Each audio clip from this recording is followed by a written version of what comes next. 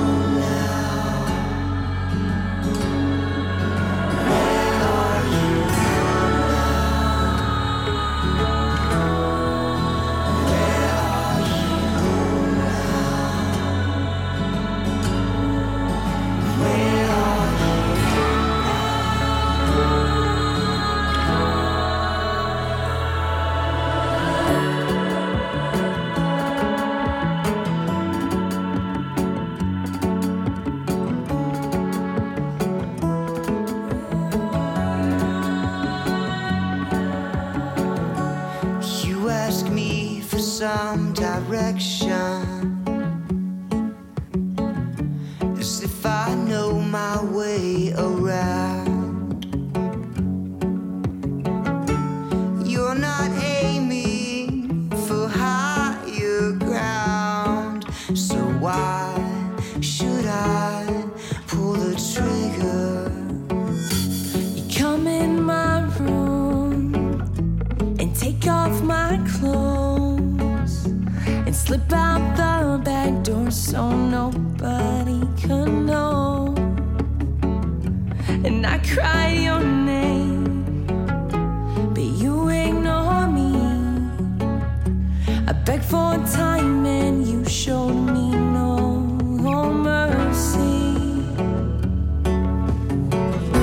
I'm sorry, love, I must leave you. There's just something I can't get from you. Giving up, I can't fight the good fight. Though I leave pretenders, there's just something I can't get from you. I'll return in a matter of time. With all your moves and your intentions are holes that crept up on this bridge. With this disaster, how can we get by when you're stuck on the other side? But I cried out and you don't hear me, and moving on comes to you so quickly. But remember my name, 'cause you'll be waiting. No, it'll be my time and yours is taken.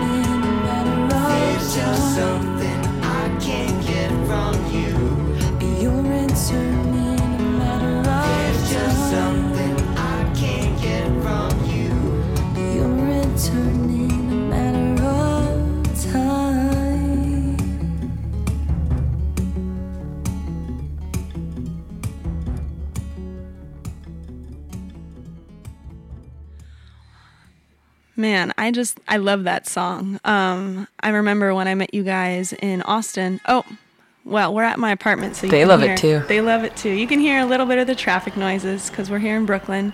But yeah, I love that song. When we met in Austin a few months ago, Thank you. I remember hearing you guys play that and just blown away by it. So I'm super excited that you've just released it and you've got an album coming out and you're visiting us here in New York. Could you just maybe tell me, we'll start off first by just telling me how that song was created and what went into it. Last summer in early July, we went to a cabin in the Rocky Mountains to write and, retreat for a few days and just kind of see what came out of it. And we ended up, late night. It's actually one of my favorite songs on the record because it is such a collaborative song between all of us, because Max had been, he had that guitar part already. And it's so intricate and it's so interesting and just makes the song in so many ways. So he already had that, but it was like a reiteration of that because we started putting words to it. And I was, having a hard time, coming to terms with the demise of a longer relationship. So what we ended up doing lyrically with the song was trying to tell both sides of a story, because there's never just one. And, during a breakup or even if it's a friendship that's fallen apart, but we tried to tell both sides and be a little bit fair in it. But both parties agree that there's just something they can't get from each other. Right. And I mean, you feel that, you have that visceral reaction when you guys play it live and also in this amazing recording. Can you tell me a little bit about the recording process and the record that you guys have coming up? Yeah, the record's called Familiar Spirit, and we recorded it down in Austin, Texas in early May with a wonderful producer named Frenchie Smith. He's worked with Vance Joy, Carlos Santana, The Darkness back in the day. And it was really cool, to have a producer and almost rearrange the songs and just for better placement. And it was the first time we've ever actually put our musical trust into someone, and they just knocked it out of the park. And recording was a blast as well, because we would start off together, and then Frenchie would take Sarah, our singer, upstairs, and they'd record it there, while Max and I would be downstairs, just with a trunk full of toys and instruments. I remember Frenchie actually said, if you think you're making too much noise, make more. Just record, play, and then we'll deal with it later. Yeah, that makes sense. And especially like for your sound, which has, these organic instruments in it. I love in your live set how you have like the high of the mandolin and the drum sound, but, incorporating these different frequencies of strings really has that full effect. And of course, your wonderful voices. So it's coming out September 16th. What other things do you have planned around this album release that's just going to make it super special for you? There's a crazy amount of stuff happening really fast since we just started working with our very first record label. It's called Rhyme and Reason Records, actually from the area here, but on the Jersey side of things, which is where we've been staying while we're here in Jersey City. So now that we've been working with them, there's kind of a bigger plan to it all than we could have done on our own. We've just been hustling on the road so much, so now there's some people helping us. So we were going to premiere a music video at the end of July for our song Open Road. Right. And then we're going to go out on tour with another band called Jared and the Mill. And they're from Phoenix, Arizona. And Max could probably tell a better story of how he knows them. But through Max's connection, we're now going to go on the road with them for like over 30 shows all over the country and come back here to New York on September 2nd at the Mercury Lounge. Awesome. Max, what happened? How did you meet them? I did a solo tour of the western half of the United States, and my friend Grace Rowland, who's in a boy called Run Boy Run, ended up putting me in touch with Jared from Jared and the Mill, and ended up hosting a house concert for me at his house, which was a really cool, intimate kind of thing. And then he reached out a couple weeks ago about doing some dates, and then that turned into doing the entire tour. That's awesome. So, we're still pinching ourselves. Like we've booked over 150 shows. Like since we kind of became a full-time touring band and quit our jobs and started living out of the van, and it's a lot of work. Like it's like one show takes up a ton of time to book and advance it properly. So it's a blessing to like go on the road with another band, and like showed us the tour schedule, and it's like all these venues we've wanted to play for so long. So it's gonna be really cool. That's awesome, and you guys deserve it too. You stop it! You cook us breakfast, and then you're making me blush. Quit it. So, I mean, I think what's so interesting about what you guys are doing, just, you know, from my personal interest beyond the fact that I love your music, is that you exemplify kind of a lot of different ways of being a musician, right? Like, and I'd love for you to tell your story of how you got together in the first place, but just for those of you that are just getting introduced to Edison, they have this really had this really organic way of coming together, and this kind of like, we're going to do it in person. We're going to go out and tour. We're going to make our fans live. And there's so many different ways to be an artist in this day and age. So it's very cool to see you guys having this like organic experience of going out and playing the live shows, but then also now you're having this other angle of working with a label and releasing your album and doing it in all these different formats, with your new song that just came out, with the music videos. So maybe could you talk a little bit about like how you guys got started, and maybe a little bit how like you feel your career has changed in the past year or 2 years as you've grown as a band, and like what different directions that's taken? Oh, yeah. I met Sarah in 2013.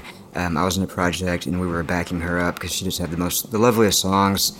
And she was helping us doing some booking, and then we ended up going on tour together as a co-headlining tour down to South by Southwest. And we spent a lot of late nights after the shows just writing music and hanging out and playing a lot. And we just ended up kind of bonding. And so we decided to get really serious and change our name to Edison in 2014. And then we started playing together. And then about 6 months later, in 2015 or so, we met Maxwell as we were all on a co-headlining tour together. We were opening up for each other, taking turns each night. And then kind of the same thing happened where we fell in love with Max, and it just, his fingers and his school of music just made sense for what we were already doing. We're like, we gotta play with this guy. I've got magic fingers. Something about his fingers. You had to join the band. No, it's true though. We used to like, I don't know, we love like watching Max's solo stuff on tour because like, I mean, you've seen him play. It's just kind of like, yeah, he just got this really crazy way of playing, and we were really captured by such a like unique way of playing guitar, but it had such like a catchy like pop sensibility to it, but also was like more intricate than anything I'd ever seen played. So once he joined the band, it just took the songs to a whole new level. And Dustin's over there playing. For those of you who don't know us yet, Dustin plays drums, but he's standing up, so he's doing a part of a drum kit. He also plays mandolin, and he plays the trumpet and the harmonica, and he sings. But yeah, and then Maxwell plays guitar, and he played bass for a second, but now he's mostly just doing guitar. But we're also trying to work in him doing like part of the drums, like cymbals. So yeah, we took all the songs that we had, and then they kind of elevated to a new level whenever Max got in the band. And now with this new record, it's kind of the first time people can hear the fruition of all our time together on the road. Yeah. So you guys are doing a lot of amazing things. One thing that I'm really curious about is how we like get our music out there in this modern day and age as artists, and whether those new modes of kind of, I guess, disseminating our music, hoping that somebody hears it, hoping that it makes a difference through the internet and all of these like different channels that we have available to us, whether that influences your creative style, your creative process, or even just the way that you kind of envision your future as an artist. Well, I don't think I think a lot of the way we write is just very organic, and I think we've all tried steering clear of writing with intention of like reaching an audience. Like we kind of just write from the heart, and then hope to connect with people individually versus kind of like writing top 40 hits to try to get recognized by top 40. Yeah, we just write, I think, just how Max said it, like we usually like just go and escape. Like I said, the cabin in the Rockies earlier. We also went to the Chesapeake Bay for a week. These folks that were strangers gave us their vacation home on the bay for a week after meeting us at like this crab dinner thing at my friend's. And then we went to this place called Arcosanti in the Arizona desert, like 90 miles north of Phoenix. And really it's those 3 landscapes and a couple of road songs that are on the record. So I think that the songwriting part is really organic, but what's different with all these like platforms and ways of connecting is how we engage with people. So, you know, hearing the music sometimes is the second, third, or fourth, or fifth thing they do. They might first like Snapchat. We really like Snapchat, so we make like little mini stories every day, and like Lord knows what we're doing depending on the day. Like it's just debauchery. Yeah. So you know, maybe they see us there first, and then that brings them to like our page with the music on it, or you know, on Instagram there's people that have found us on there that maybe they follow the Instagram for a while before they go. So there's really not like, there's much more connectedness on like us as people, and like we've made a lot of friends along the way, and it's really like engaging away from the music, whereas artists a while back before social media and the internet, I think we're mostly just engaging through the music because those other means of communication weren't there. So I think the writing and the like creation of the music really is like back as it always, like the way it's always been, like, but the way we connect with the audience is so different and it changes all the time because there's like a new app I've never heard of every day. Right. So I don't know.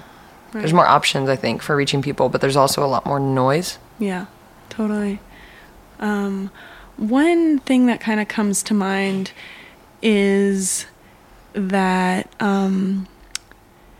that sure, like artists have definitely gone to retreats and done that, you know, writing process and being in nature is inspirational for so many people. But I almost wonder if it's kind of more necessary now to like go someplace where there's no Wi-Fi and like turn off all of that noise in order to be able to connect more deeply and more like with each other and within yourselves. And do you think that plays a part in at all? Or do you think that you probably would have done this anyways if it was 50 years ago and you're like, guys, we got to go right? Well, I think there's a different musician that exists today than that existed, you know, back in the heyday of like the major labels and that kind of thing. Like so much music is being put out independently these days, and really to do a good job, all you need is a computer. You know, everybody's got a computer, everybody's attached to their phones, and you know, I think for us, like being musicians, it's not like a 9 to 5, it's like a 9 to, you know, 11 p.m. kind of thing, and then even some after that, like constantly following up on emails and doing that kind of thing. So I think in order to really clearly like unless you can carve out time every day to just songwrite and turn your phone off, turn your computer off, like you kind of have to step away from time to time. And right, totally. Does anybody else want to elaborate on that? It's definitely different these days. I remember touring 10 years ago, and then just you know, booking things through MySpace, or actually just trying to get a hold of the club owner and sending him packages and sending him all that. So it's made it a lot easier for communication. Right. Nice one. Made it through. I think, you know, and this is my own personal take, so feel free to just throw it out if it doesn't resonate with you. But I mean, one thing that I notice is that, like, yeah, we're connected all the time, but it's kind of like a different mindset to be connected and connecting with people through social media or just all the emails. Like it's more of a logistic mindset, and sometimes, to be able to switch between those two different ways of thinking, of being like logical and being creative, can be challenging. It is for me, and I can imagine it would be for you guys. But you're also on the road a lot, and you're driving, and you're like juggling a lot of different things. What does that look like for you? What does that look like in terms of staying inspired, staying creative, or, you know, booking that for knowing that it's going to be later? What is that for Edison?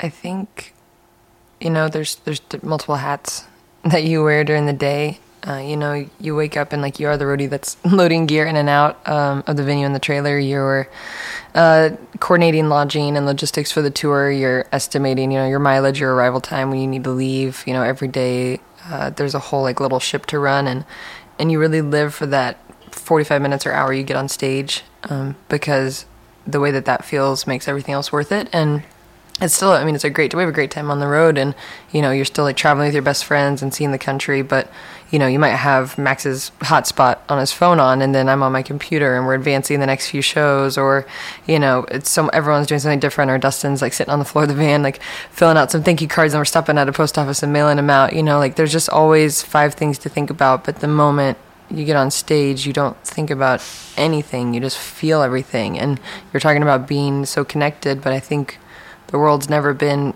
more connected or more disconnected in different ways, So as much as people might like the music, there's something new to look at every second on the internet, and there's all these things. So we're on, like, guilty of being connected all day long too, but it's almost like once you're all in a room together, you all kind of disconnect from that digital world, right, and you connect in the way that like really you can't replicate or burn a copy of. It's just there and it happens once, and no song the shows are always different for us, right. Like you never know what's going to happen. Mm-hmm. So I think it's a way to just kind of get recalibrated every night, and like recharge for the next day. Mm-hmm. Yeah, and you guys definitely bring the passion to the stage. I remember when I saw you at South by, and Sarah was like leaping into the audience and dancing on tables. Yeah, I'm a cat. And it was just, for me, I was just, as another artist, so inspired by the passion that you bring and the presence that you bring to the moment, So, yeah, thanks for making music. Thank you for saying that. Yeah. We really appreciate it very much. We live for being on stage and just put everything out there every night, almost as every show is our last show. Mm-hmm. And this is kind of a mantra that we followed for a while. Yeah. Just to give every person every bit that we have. Yeah. And I hadn't anticipated asking this question, but it makes sense to ask you guys because you are such performers. What does performance mean to you? Like, what does performance mean to you? I won't give you any other clues. Well, definitely a connection with the audience, a heart-to-heart connection. And then for me, it also gets technical. Like, I want to give the best actual performance I can with the instruments I'm playing, just to make it memorable for people, which is another route of connection for them. Right. Not to get too techy or anything, but that's for me personally. Right. Performance for me has been like such a hard journey because I did the solo thing for so long, and I literally sit in a chair and use my words to entertain. Like, right. I talk and I tell stories and that kind of thing, and I just sit there. But now being in this band, like, I had to go through this like uncomfortable journey of like, what do I do with my hips? Like, what do I do with my feet? I don't know. I can't just stand here because it's gonna look weird. And so I've been trying to get into it more, and like, and it's cool. Like, we've gotten compliments about like how we engage with each other now, on stage. And right, there's always a different kind of angle where you can get deeper with the performance aspect and not just with the writing aspect. I mean, writing is such a deep process that, is a lifetime thing. Mm-hmm. And I'd love to hear it. Yeah, Sarah, tell us. Preach. I mean, to be completely honest, one of my favorite sayings that I've heard about a song or about music is that the song belongs to the listener.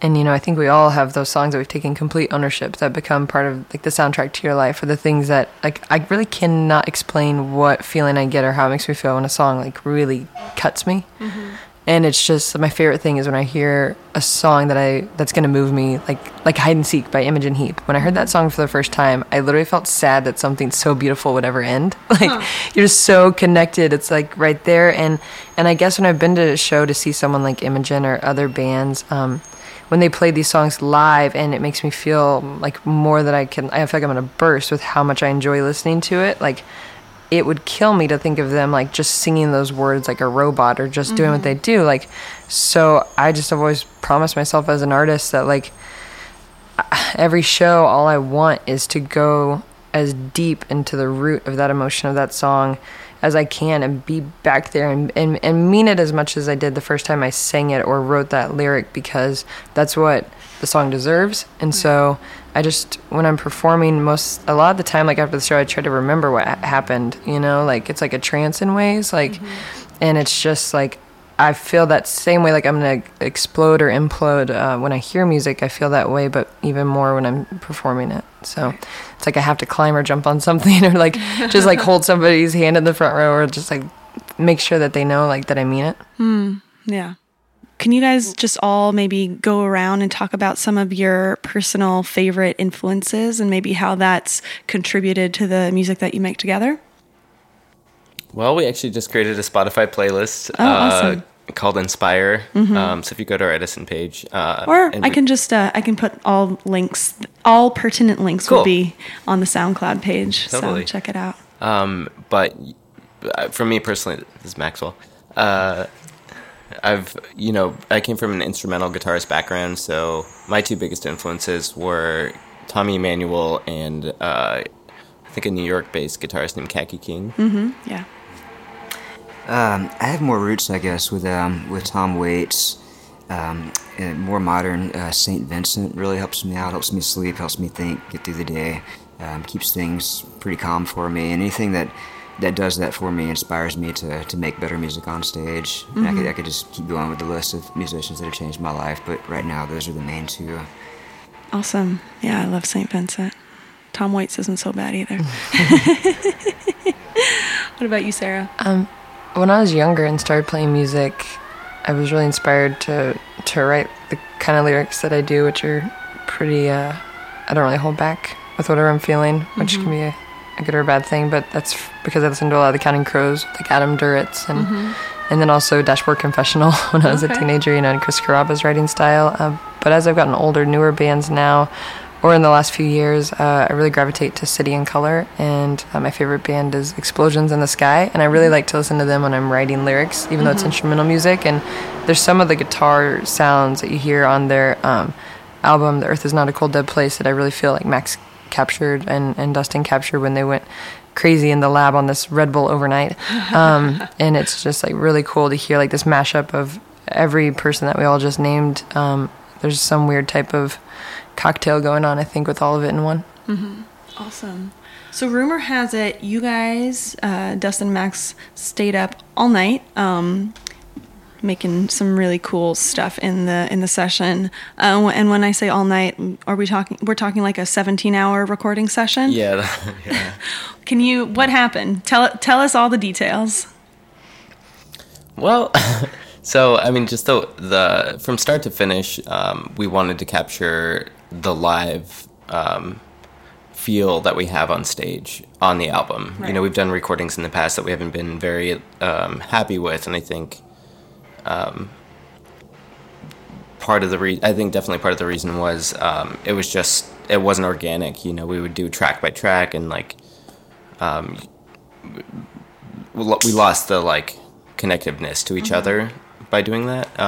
And so Frenchie, the producer, wanted to do a whole run of an entire set. He just said, play a set, play like you normally would, do exactly what you normally would. So we got some beer and some whiskey and started drinking, and then just start to finish played an entire set. Wow.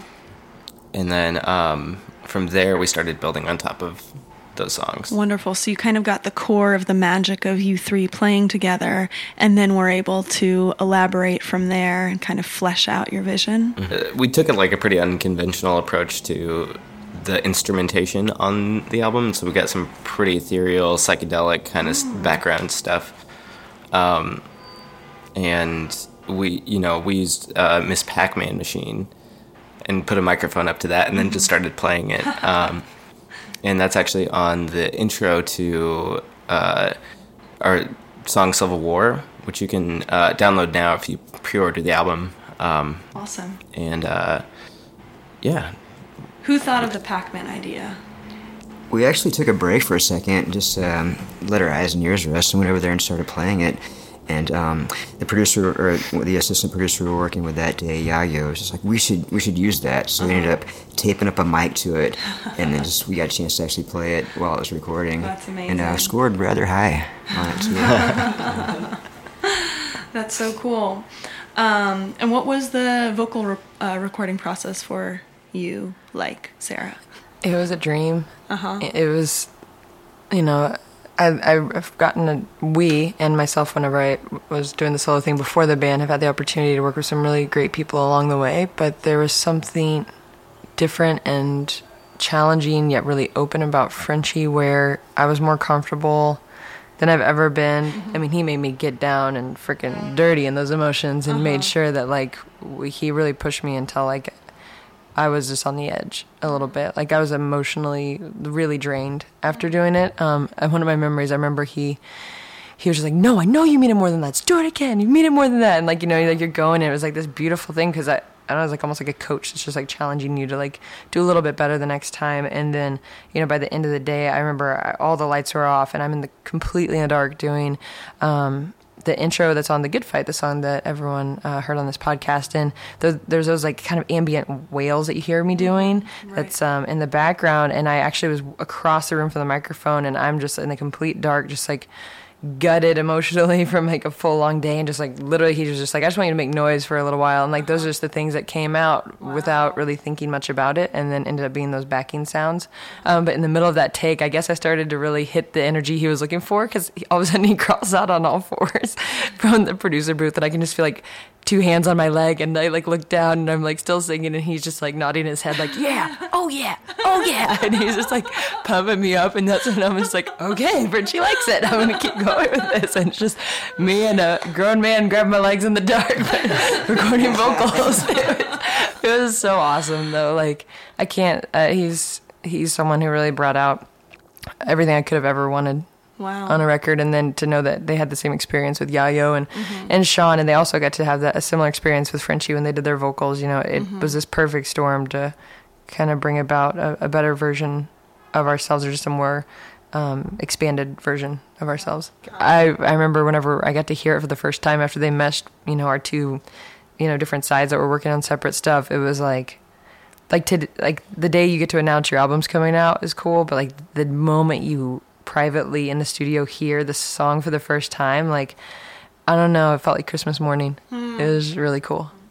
In terms of just making an album and bringing in kind of themes and sounds, using the Mellotron or using these ambient noises that you created, did you have a sense of wanting to make a cohesive sound or theme to the album when you went into the studio? Did you say, was it kind of hey, we've got this set and we want to record it and see what happens? Or what kind of thought process or feelings did you have before going in? I want to know y'all's feelings, but I know for me that when we signed with the label Rhyme and Reason Records, the woman and badass who's in charge of it is Amy Black, and she's a godsend that found us last February. But whenever we were down at South by Southwest, she was I know the producer for you. His name is Frenchie. I know it, but you got to meet him. So we had a meeting at South by Southwest. He came to see some of our showcases, ended up saving our sound at one of our shows, or trying to save that sinking ship. And we had a great meeting with him, liked his energy. But the thing Emmy said that was grained into my head before getting down there was, just trust him.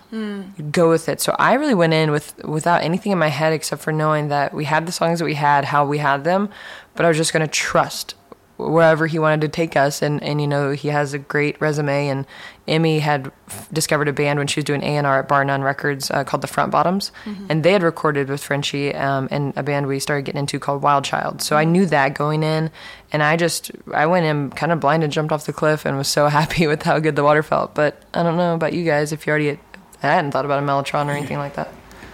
No, I feel like we had a clear vision. We walked into the studio as I don't want to say folk, but an indie folk, / rock band, a trio, and we walked out with this psychedelic, wall of sound. Wow, that's amazing. That's amazing. Well, I can't wait to hear it, all of it, in September. Maybe you guys will even give me a sneak peek. I don't know. We'll give you another copy. Woohoo! Before September Awesome. 16th. Well, for everybody that's listening, make sure to pre-order the album now. It's going to be amazing. See them if you can. They're actually going to be playing July 6th for their last residency show here in New York at Pianos. So check that out. The link will be in this podcast session. There's some really good acts playing that night. I will also be playing. I'm really excited to be sharing the stage with them and sharing the night with them, really. That sounded weird. Yeah, we can't. We have a van and a trailer, and we can't wait to share the night with you either. Thanks, guys. So yeah, come. Oh wow, this tea and why we coffee can't is have getting nice everybody's head. She lost a tooth, but she kept her dignity. She's a good singer. Well, thanks guys for coming all the way down to Kensington, Brooklyn, sharing your amazing music. And again, if you're listening to this podcast, make sure to check out Edison. They've got amazing things coming up, happening in a city near you because they're touring the U.S. And an awesome album about to come out. So check them out. Thank you so much. Thanks for having us. Yeah, thank you for making us breakfast and having such a good conversation with us. Sorry we drank all your coffee. It's okay. Bye.